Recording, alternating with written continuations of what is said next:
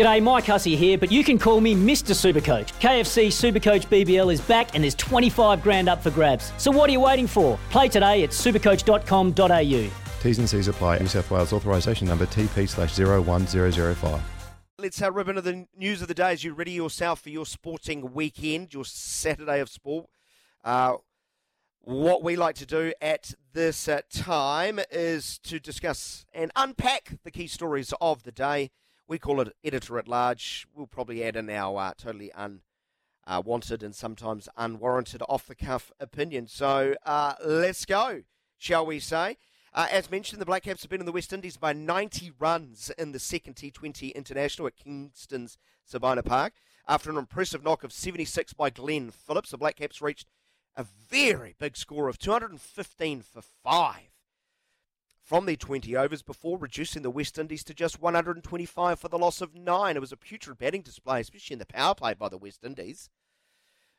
At one stage, the Windies were 28 for the loss of 5, but they managed to finish strong. But the game really was over after about 4 or 5 overs of that run chase.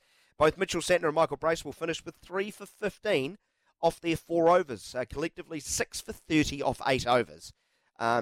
If you get 2 bowlers delivering that, you're going to win most games, if not every single one of them. Meanwhile, Trent Boult has signed on for the new UAE-based International League T20, joining the Mumbai Indians Emirates side.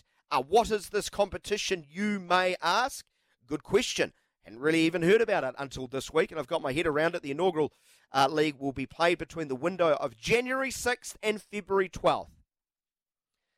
So you can add that in to the line of what cricket will Trent Boult play for New Zealand. That series will wrap up 4 days before the start of New Zealand versus England's Test series, which hits off at Bay Oval on the 16th of February.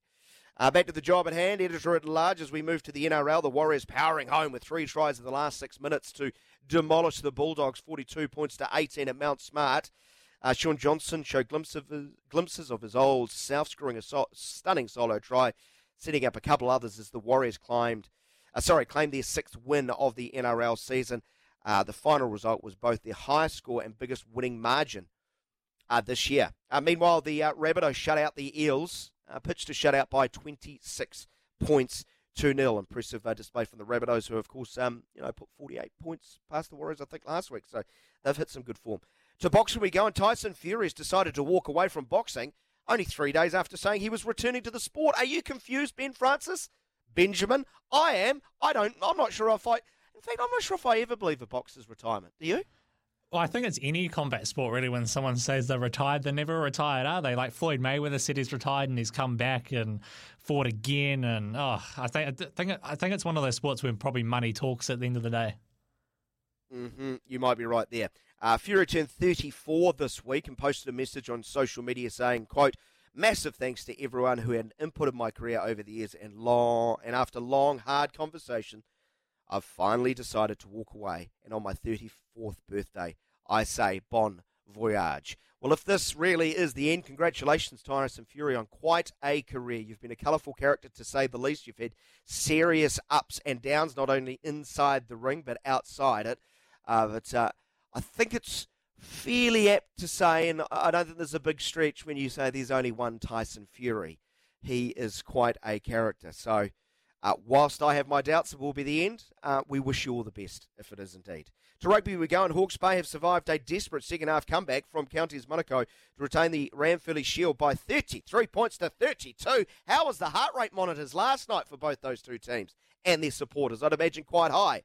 It also chalks up their first win of the National Provincial Championship season.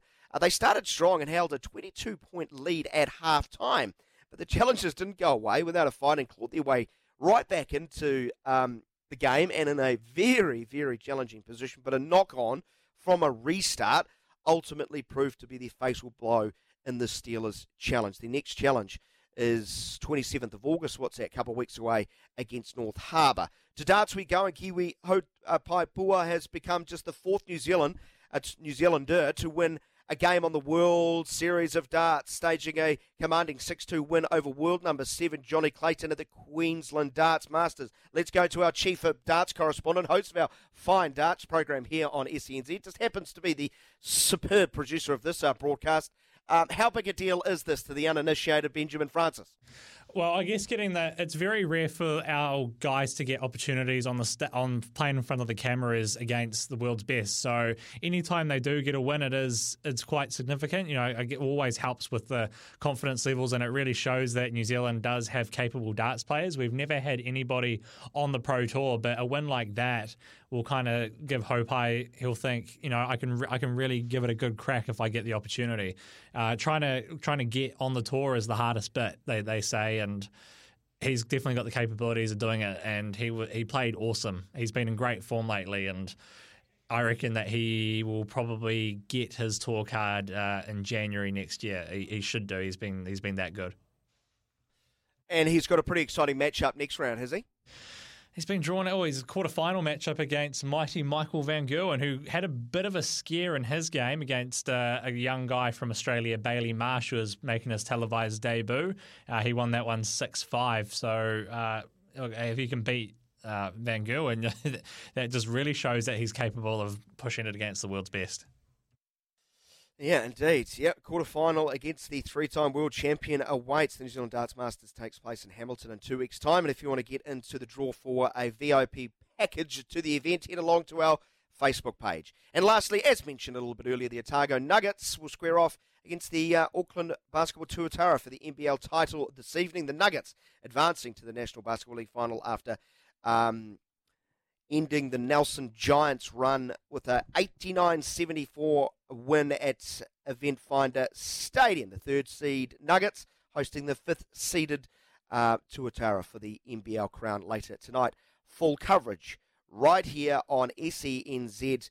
Live commentary of the match from 7 p.m. There you have it, the very latest as far as news this morning and overnight. We call it Editor at Large, as we unpack all the big sports stories of the day. And if you're just tuning in, wondering what happened to the cricket, New Zealand won by 90 runs, thumping the West Indies.